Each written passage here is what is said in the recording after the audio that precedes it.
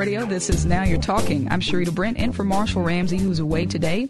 Our first guest today is author and pastor Roderick Richardson of the Word Center in Jackson. In his new book, I Can't Keep Dating Like This, he offers advice about how to find the right mate and building strong relationships. Coming up later, Marshall Ramsey had the opportunity to speak with award-winning illustrator, cartoonist, and animator Tim Fielder, who was recently recognized in the New York Times for his coverage of the Democratic and Republican national conventions. He also talks about how to pursue and achieve success in today's world through new media and being your own middleman. Send an email at any time to marshall@mpbonline.org. We'll be back right after the news.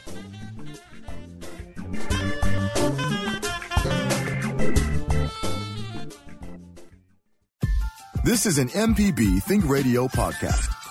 To hear previous shows, visit mpbonline.org or download the MPB Public Radio app to listen on your iPhone or Android phone on demand.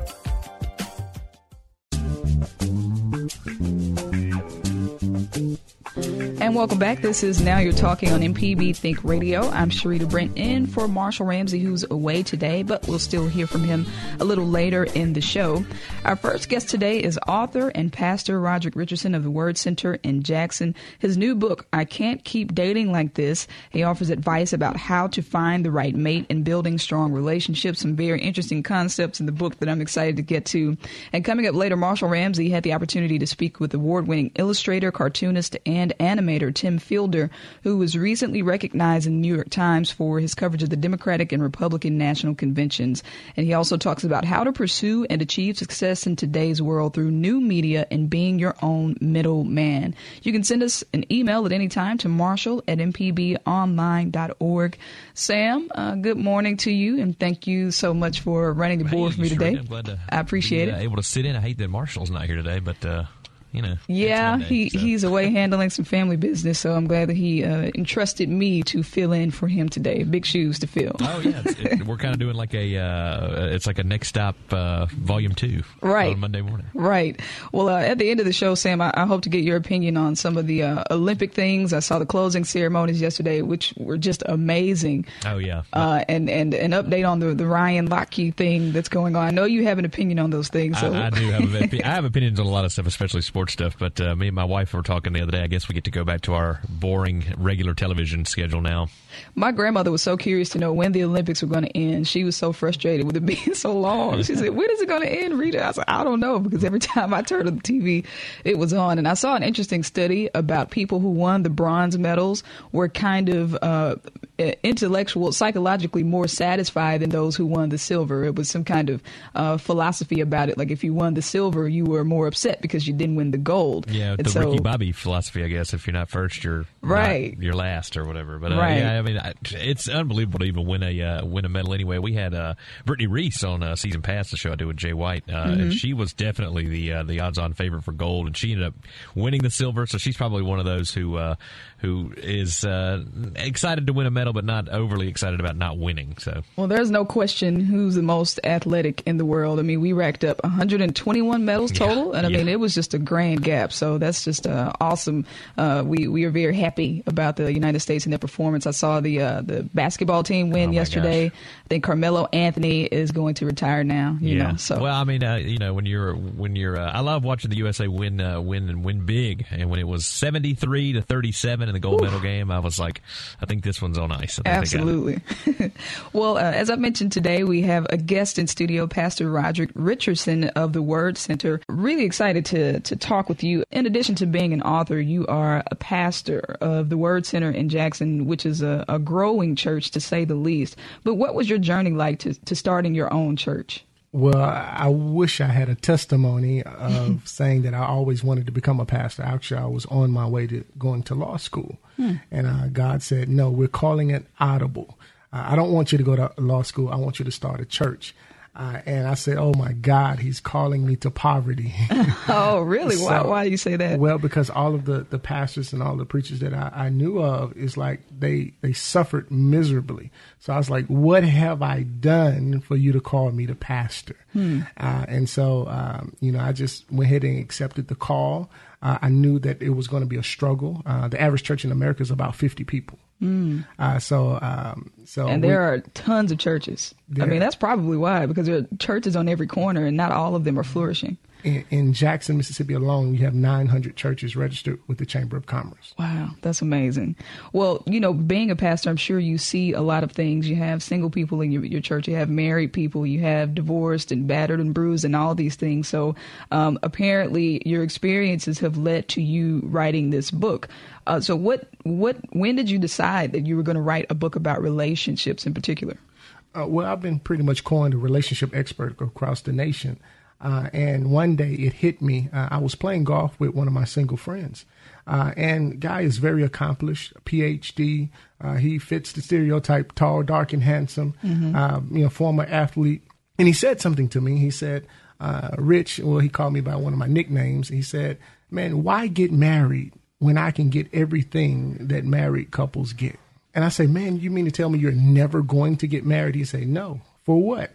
When I'm done with one, I just go to another one. Wow. And so that sounds medically dangerous, physically dangerous. It actually does. It's actually scary. But what's even more scary is that there are people out there that are allowing him to do those things. And so I said, I need to write a book that deals with the issues that many people face while dating. So that's pretty much what the book is about. I Can't Keep Dating Like This. It's pretty much geared toward those people who are single and going through the dating process, and you counsel single people. What are some common mistakes, some of those that just are on the top of your head that you think single people make while dating or waiting, to be in a relationship?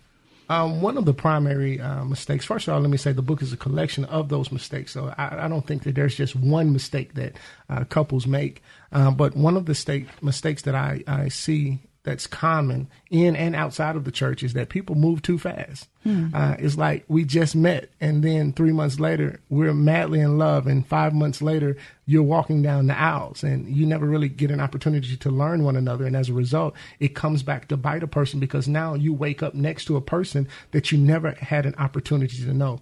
I believe that you should date a person for at least 1 year.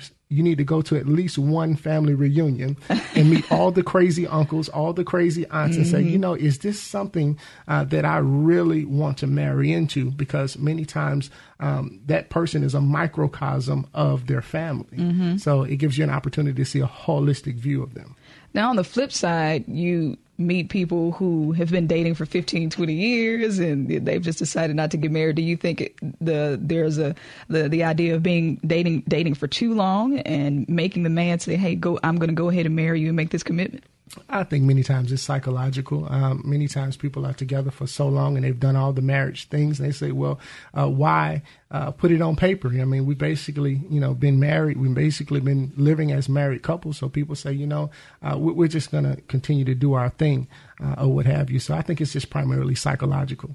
Now, being a pastor, do you think that people should date those where they have similar spiritual beliefs? So if I'm a Christian, do you think I should date a Christian? Should I date within the church?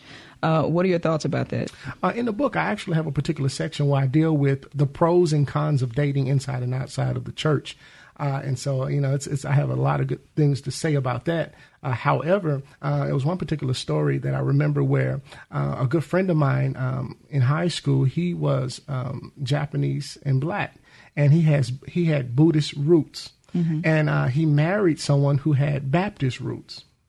And they never got marital counseling or what have you. But I remember, vividly when I talked to them and they were going through some major issues because of their religious beliefs.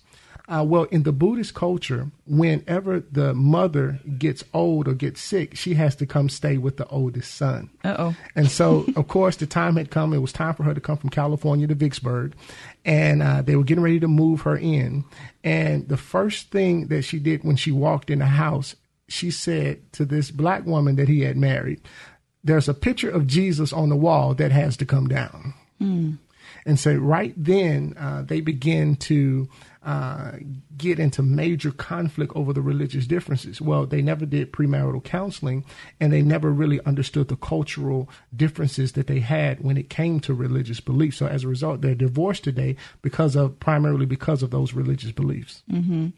You know, it seems like in modern times, things are different from the traditional relationship values where you would wait for a man to ask you on a date. You know, some women are flipping it around. If they see a man they're interested in, they are going to ask. What are your thoughts on a woman waiting to be selected by a man, or do you think it's okay for a woman to pursue a man?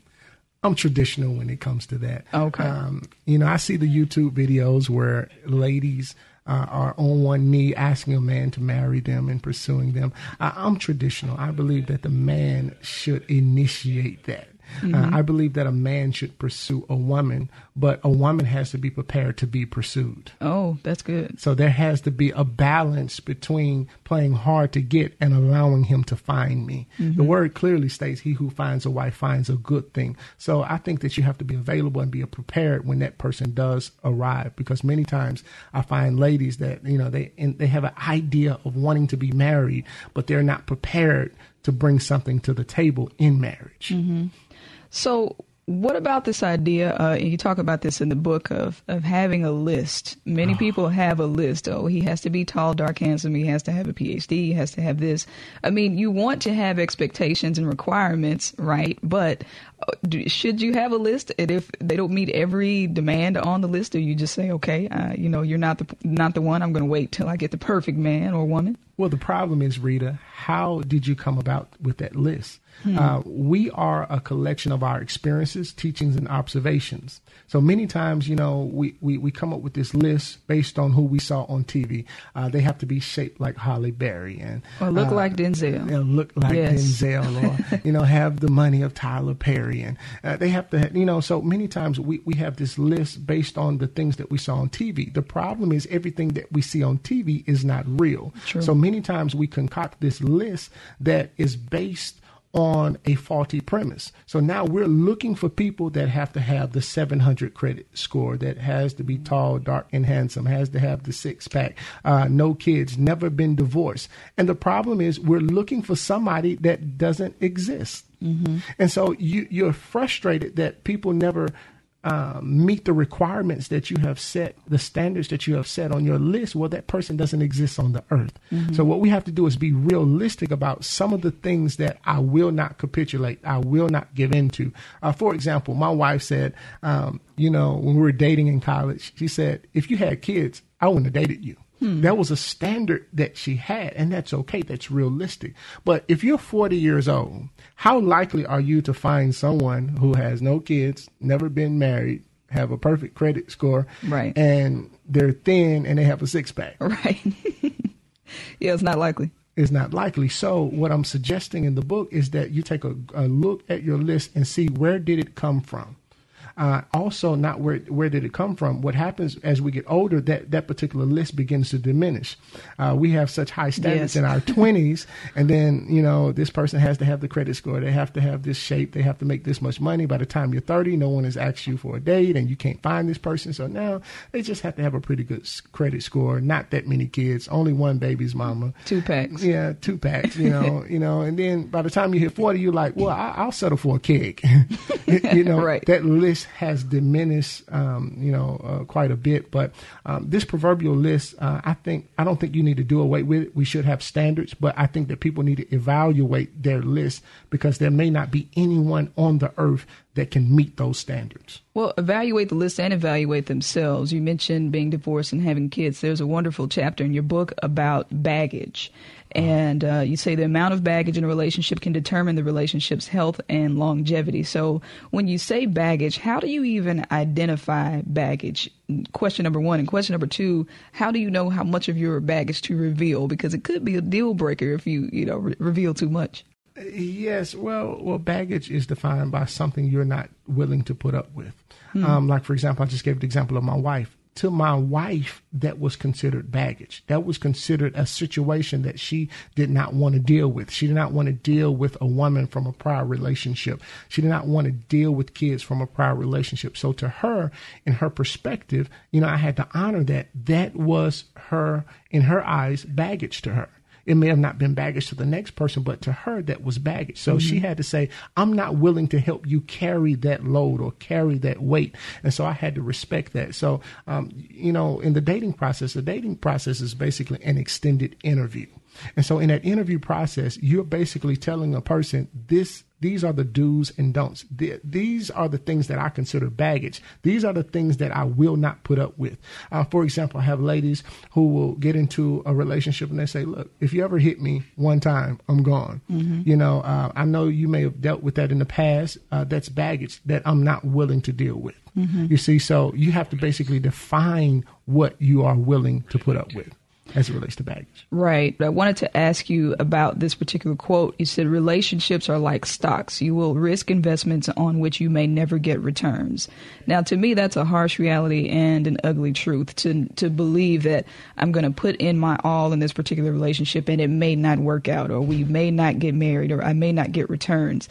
How do you get to a point where you're okay with that, with some failures that may come with failed relationships? Well, you got to make sure you learn from those particular mistakes. Many times we don't learn from the bumps and the bruises that we garnered in a past relationship, so we take them into a new relationship. There was a particular story that I told, or what have you, where I went to a vending machine. I was hungry one time, and I went to a vending machine, and I wanted some snacks really bad. And so I put my money in, and I can't remember what I was trying to get, but I was trying to get my food. And of course, the natural inclination when your food doesn't come is to shake the machine. So I'm shaking and I'm kicking the machine. Yeah, kicking it, beat it, shoot it, or whatever, to get your snacks out. You want to get your snacks out.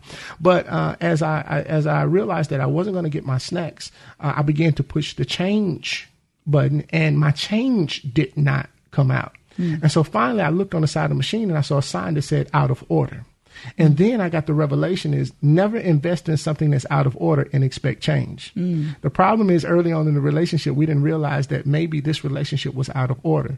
So here it is. You were trying to get some change out of something that you're not going to get a return on. Right. And so you got to realize early on, visa, marital counseling, as we just finished conversing about, we got to deal with what is out of order in your life, because I may have invested in something in which I'll never get a return. I'll never get change out of it, and I'll never get my snack. Wow. Well, Pastor Rich, it's definitely been a pleasure having you on. Where can people go to find your book and just get more information about you? We're on all e-readers, including EBSCO, Amazon, Nook. You can pretty much go to Amazon. You can pretty much find it anywhere. We're translated in about 26 different languages. So you can get it anywhere. So if you habla mucho español, you can get it there as well. Excellent. Well, Pastor Rich, thank you so much for being on with me. We appreciate it. All right, we need to take a quick break. When we come back, we'll hear the conversation with Marshall Ramsey and Tim Fielder. This is Now You're Talking on MPB Think Radio.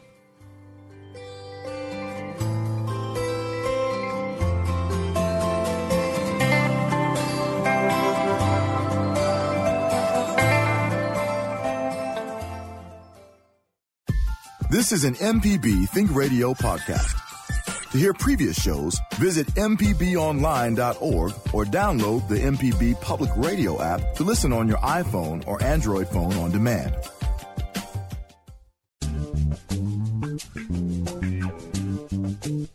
Welcome back. This is Now You're Talking on MPB Think Radio. Happy Monday. Hope you're having a great day. I tell you what, I am so thankful for the Mississippi Book Festival for no other reason than I get to see my friend Tim Fielder. Get to see my Tim friend Fielder. I made that easy. Man, I tell you what, seriously, if it ain't a TED Talk or a book festival, I'm not getting you in town. So I'm really glad you're here. Right. And the book festival, we have to admit, I think both of us admit that this has just been a huge home run. Yeah, it has.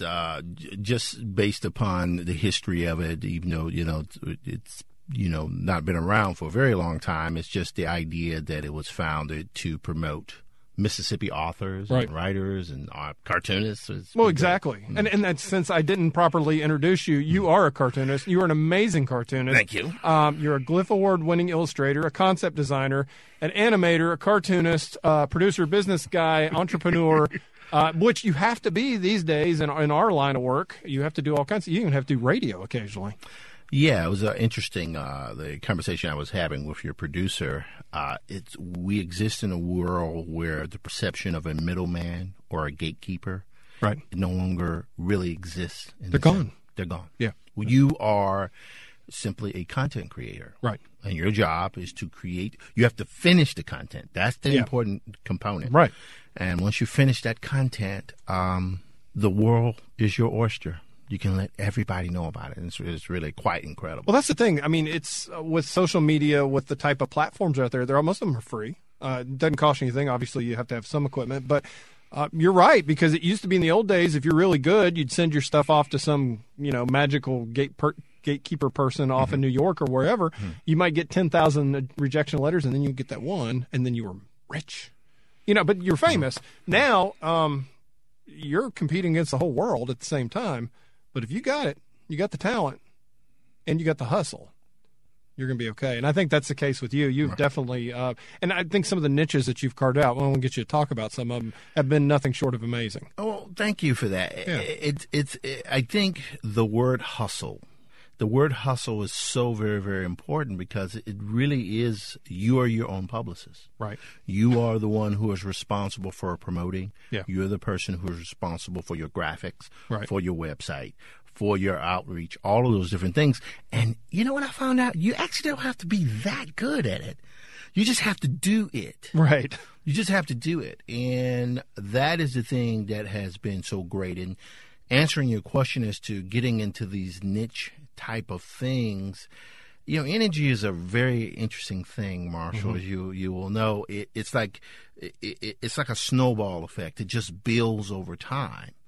And what I've found is, just to relate it, being a comic book artist back in the 80s and 90s was very much about the editor class, the editor and publisher class. As you said, if they woke up on the wrong side of the bed, a cornflake got lodged in their throat, you don't know what it is, they could destroy your career just by not choosing you or not anointing you.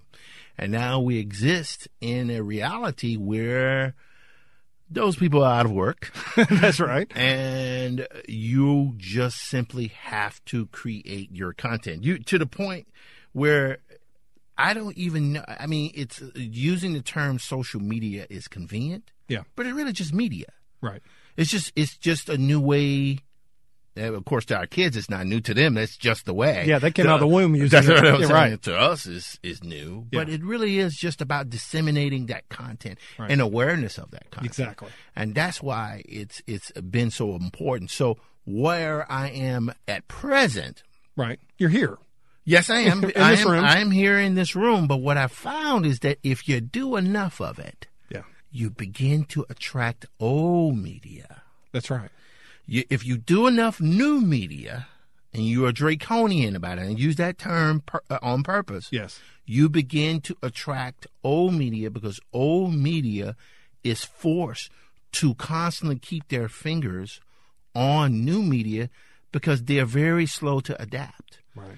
And that has just, within the last few weeks, I created a new form of cartooning, editorial cartoon. I could not believe I had done that by working with the New York Times. It's absolutely incredible. Well, tell me a little bit more about that, because I may steal that idea. Since I'm one of the old school editorial cartoonists. Well, I got my start in cartooning by Joyce Brabner, who she doesn't mind people saying that. She's the widow of Harvey Pekar. Yep. So if anyone's seen the movie American Splendor, the weird lady with the glasses, that's who gave me my start in comics.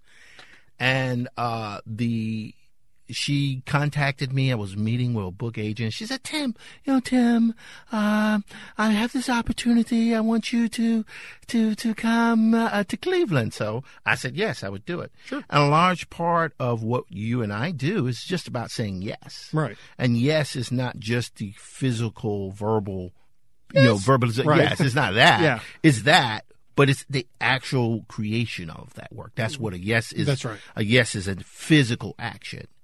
So, she organized this thing called Comics Cast, And her job was to get a crack team of cartoonists, which I'm definitely going to do everything I can to get you to go to the next Comics Cast thing. And we would protest Donald Trump. Excellent. And everything that was happening at the Republican National Convention in Cleveland. And everyone, all of my Comics Cast mates are great, but all of them are analog. Right. Myself, however, I'm digital. I work on a tablet. Isn't it amazing the Apple Pro, the iPad Pro, for instance, with the pencil? I mean, I use that. I mean, that's almost as good as using markers. It is. I, however, use the Wacom Cintiq. Yes, fantastic. I use the hybrid, yeah. And but I also have something else that is a bit weird. I have a person who I can work with who films me drawing, and he is my identical twin brother, Jim Fielder. And so what we did during the Republican National Convention is we recorded interviews where we would both interview a subject. I would draw it on a tablet. My brother would record it also while doing the interview. Exactly. And we call it glogging. Yep. So if blogging is digital journalism with words and vlogging is digital journalism with video, blogging is digital journalism with graphics, which you are already a blogger because you work within that digital medium. And so we did that and created what's called the Diesel Funk Show. And we are making 13 episodes, and we're about 6 episodes in. That's fantastic. We did 2 episodes on the RNC. We went to Cleveland, did 2 episodes on the DNC, Democratic National Convention in Philly, which was absolutely insane. And this new format, that had never been done before. See, and I think you just touched on something because so many people try to break into the business by doing things that have already been done. Yeah. But there's already been people that have done it and done it well. But you touch on something. I think people don't necessarily want to be educated at this point. They want to be entertained. Yes. And if you can create something new and flashy that breaks out of all the noise. Yes. Because like I said, back in the old day when we had the traditional channels like the newspaper or television or radio, you could control the channel. That's right. Now there's so much out there. That's right. That you have to be awesome and individual, and you've got the talent to begin with, but you've got the entrepreneurial spirit to go with it. That's really what it is, and part of that is frankly, I look at people who are out there doing their thing, and I imitate them. Right. For example, there's this guy. His name is Marshall Ramsey. Yeah, he's a real hack. He calls himself a hack, but in fact, he is in fact an innovator because he is able to take. And it started out as matter of fact, I believe he started out as a janitor at one point. He was very good at that. Yes, very good at it. Probably out did a skill set there. But all joking aside, what you've done is you've taken this thing which can exist in any format, and you've given it a forum to be able to merge or morph into any format. Right. And that's all it really is. And it's about innovating, not just on the fly, but it's innovating as a matter of survival. Right. Yeah, that's the end of the day. We got to eat. We got to eat. And you learned that early on in the comic book business. Yes. Yeah. And there was lots of not eating in the early days of the comic book industry, because I was in the comic book industry in the 80s and 90s, back when most people don't realize that Marvel Comics, who I worked for, declared bankruptcy. That's right. It's so hard to believe that now. You see all the success they've It's had. this Disney, monstrosity. Right. And in the 80s and 90s, that's what happened.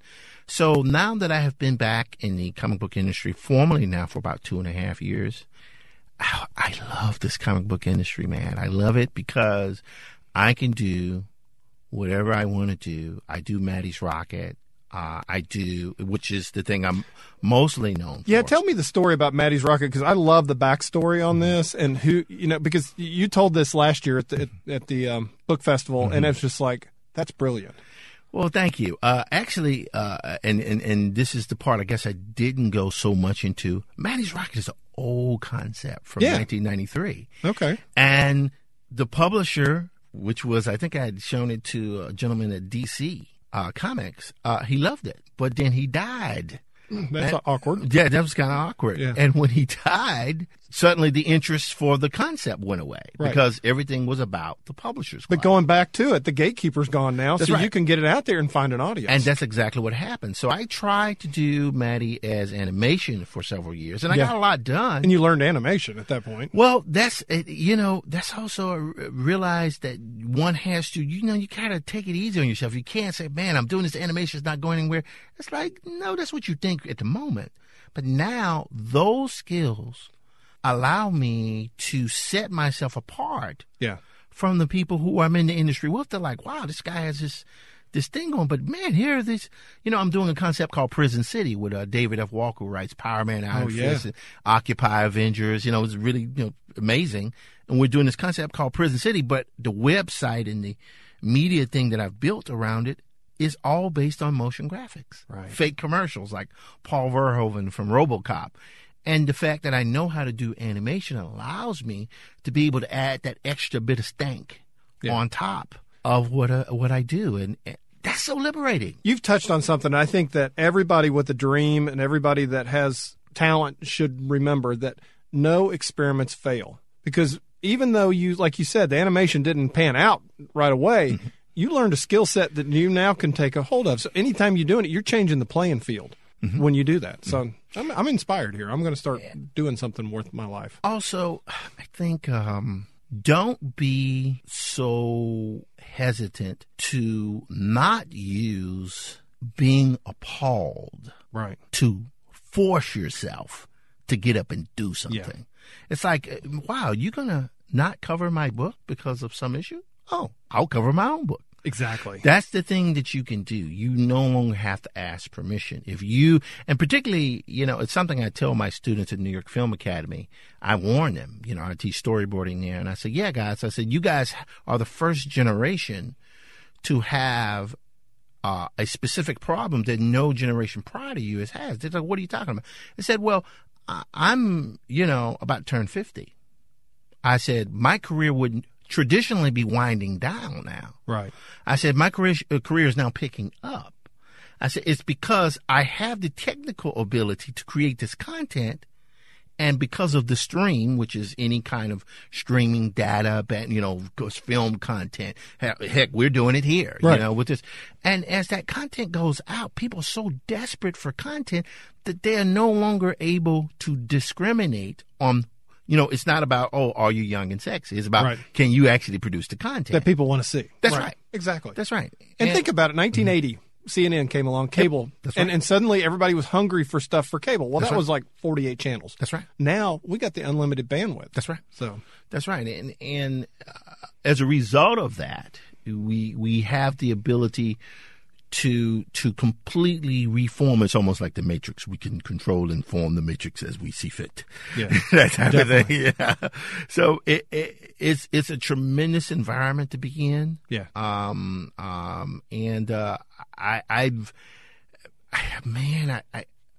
It's a wonder for my children to see it. Yeah. It's a wonder to be able to work with my brother to see it. My family is listening to this now. Maddie's Rocket is named after my great grandmother. Which that's the cool part. I thought that was really neat. Her name was Maddie Waddy, and she was a full-blooded Choctaw Indian, I believe. And I wanted to name the character after her because, a large part of Black American life is about gaps. There are things that, the general public, normally seen as white. That would be me. Yes. Had access to that the black community did not have access to. Right. I had Buck Rogers. That's right. Yeah. And so Maddie's Rocket is essentially saying, I wonder what would have happened if Oscar Micheaux was this fantastic filmmaker from the 40s and 50s, black filmmaker, had made his own science fiction B movie with Lena Horne in the main role. And that's what stylistically Maddie's Rocket is. Yeah. But I want to connect it to my family, to my mother and my father who are still, God, bless them, they're still here with us. I wanted them to see what it would have looked like had they been able to have that. Yes. So it's a little retro, but it's futuristic at the same time. It's retrofuturism. Exactly. Yeah, which is a crazy name. I love that. I'll tell you what, let's take a quick break. We're with Tim Fielder right now. He's, of course, an award-winning illustrator, from Mississippi, living in New York now because, he missed all the people, so he wanted to get around some more, definitely. And he's, of course, been in town for the second annual book festival. Also has a fantastic TED Talk. You can find that at TEDx Jackson from last year. I highly recommend it. This is Now You're Talking on MPB Think Radio.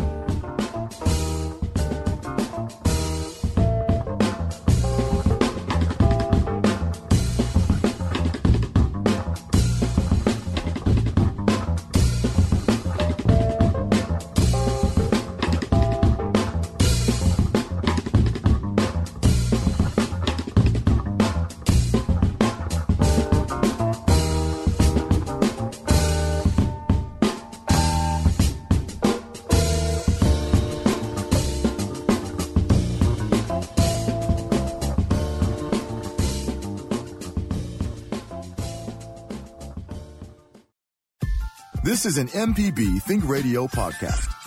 To hear previous shows, visit mpbonline.org or download the MPB Public Radio app to listen on your iPhone or Android phone on demand.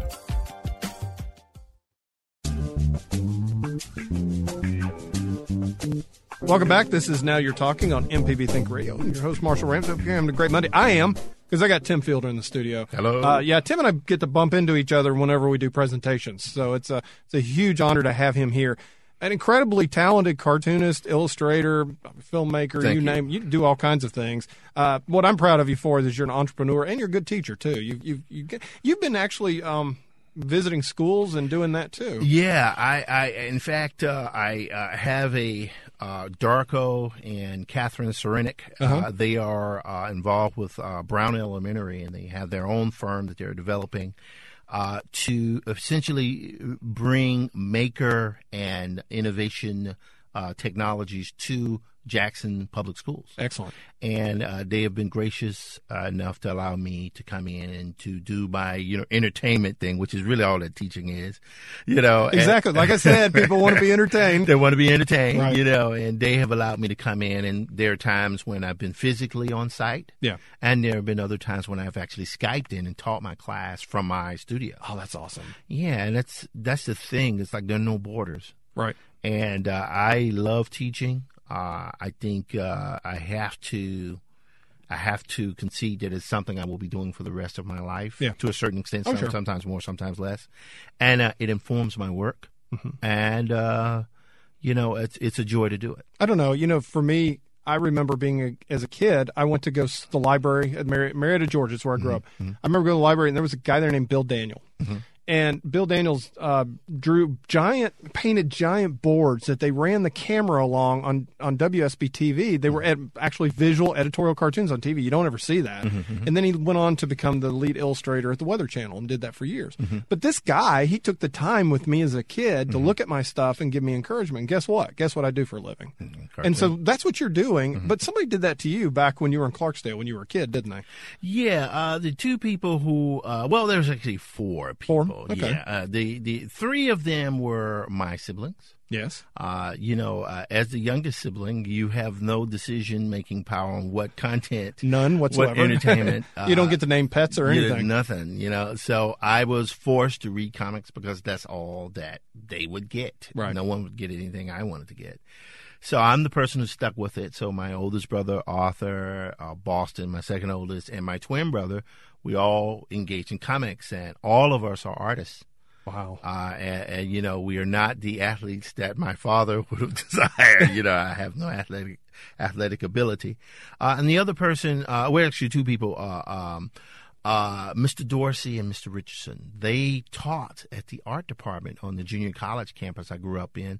And to see those guys, they were not necessarily fine artists per se. They were straight up craftsmen. Yeah. They could do that sign, and just the time and the effort it would take to make that line and just listen to that bad radio. I said, Mr. Richardson, why are you listening to this radio?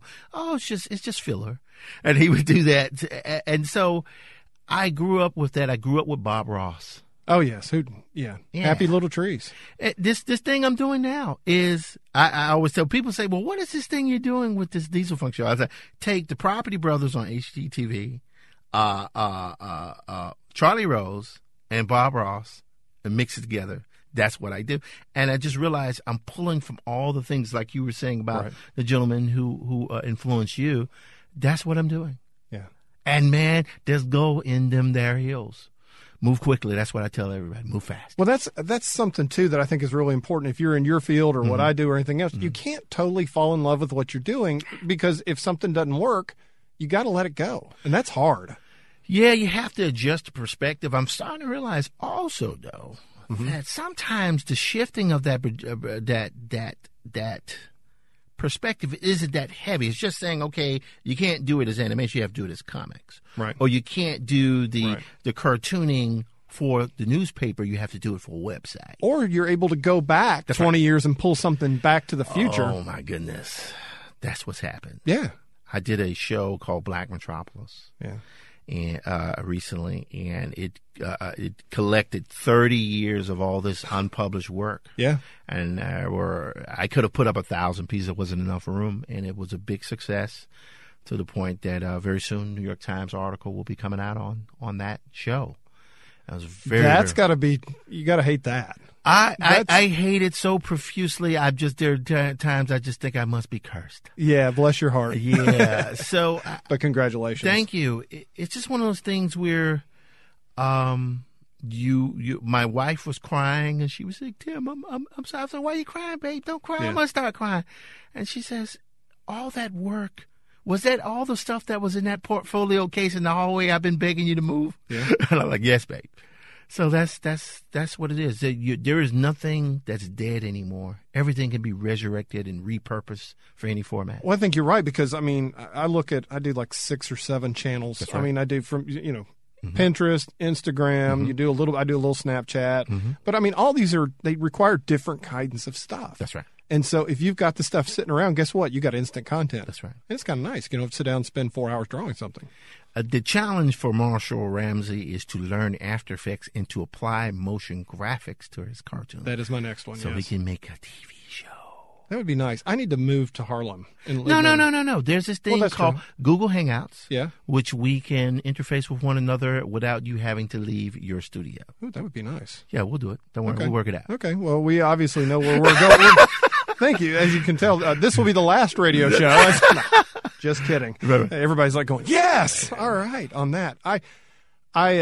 Your TED Talk about that, because you and I both did it, and of course Sharita was the host of that TEDx. I mean, to get asked to do a TED Talk had to be pretty darn cool. Yeah, the TEDx organization here, David Farr and Nina Parikh, and you got to come home to do it. Yeah. It was great to be asked to do it. I went through like 11 iterations. Pam Shaw was incredible with that, and it allowed me to essentially take what I wanted to talk about, but eliminate all of the bad stuff. Right. Eliminate everything that was unessential. And it also allowed me, I had to puncture my ego.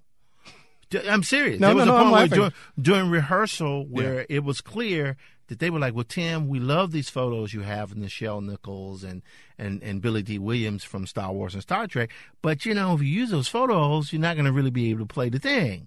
So, and I was like, man, you've traveled all this way. Is the idea to do the best TED Talk you can that will reach as many people as you can? Or is it to, oh no, I want to keep this precious thing myself? Yeah. I ended up drawing the pictures. Which was 100 times more effective. 1 billion times better. Yeah. And it's about learning to let go. Yeah. And that's what my TED Talk was, and talk about the things that were important to me. And it's made such a tremendous difference in my career, my life, and God, everyone should try to do it. Well, I mean, you were cooking with Grease last year, and I think things are going really well this year. It's just it's fun for me as kind of an outside observer to watch the difference in the last year. And because, I mean, number one, you're a good guy. I like good things to happen to you, but it's amazing to watch it starting to take off.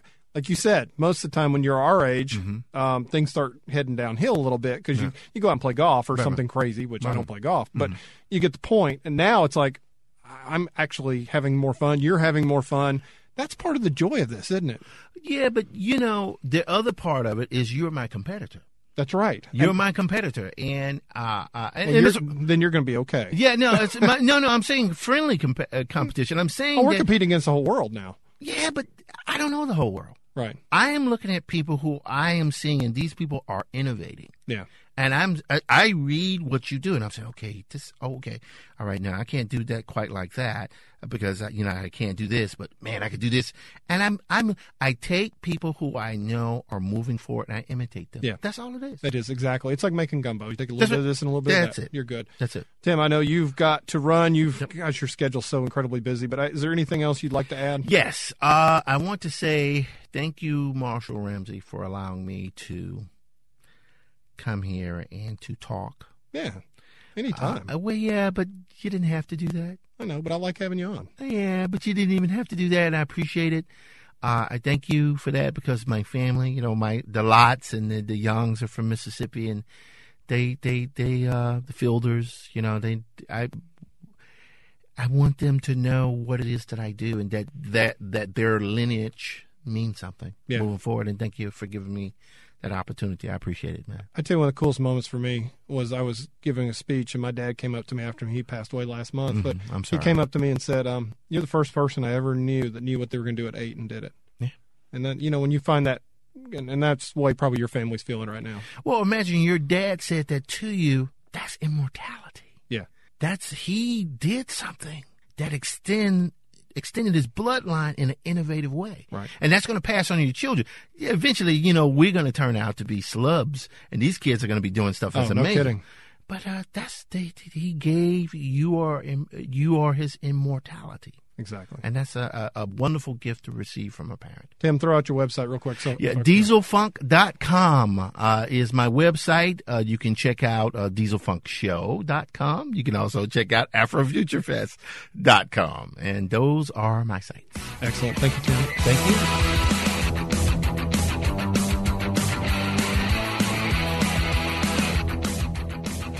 We'll take a quick break. We'll be back in just a moment. This is Now You're Talking on MPB Think Radio.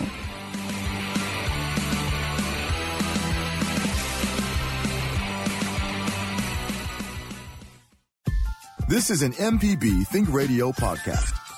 To hear previous shows, visit mpbonline.org or download the MPB Public Radio app to listen on your iPhone or Android phone on demand.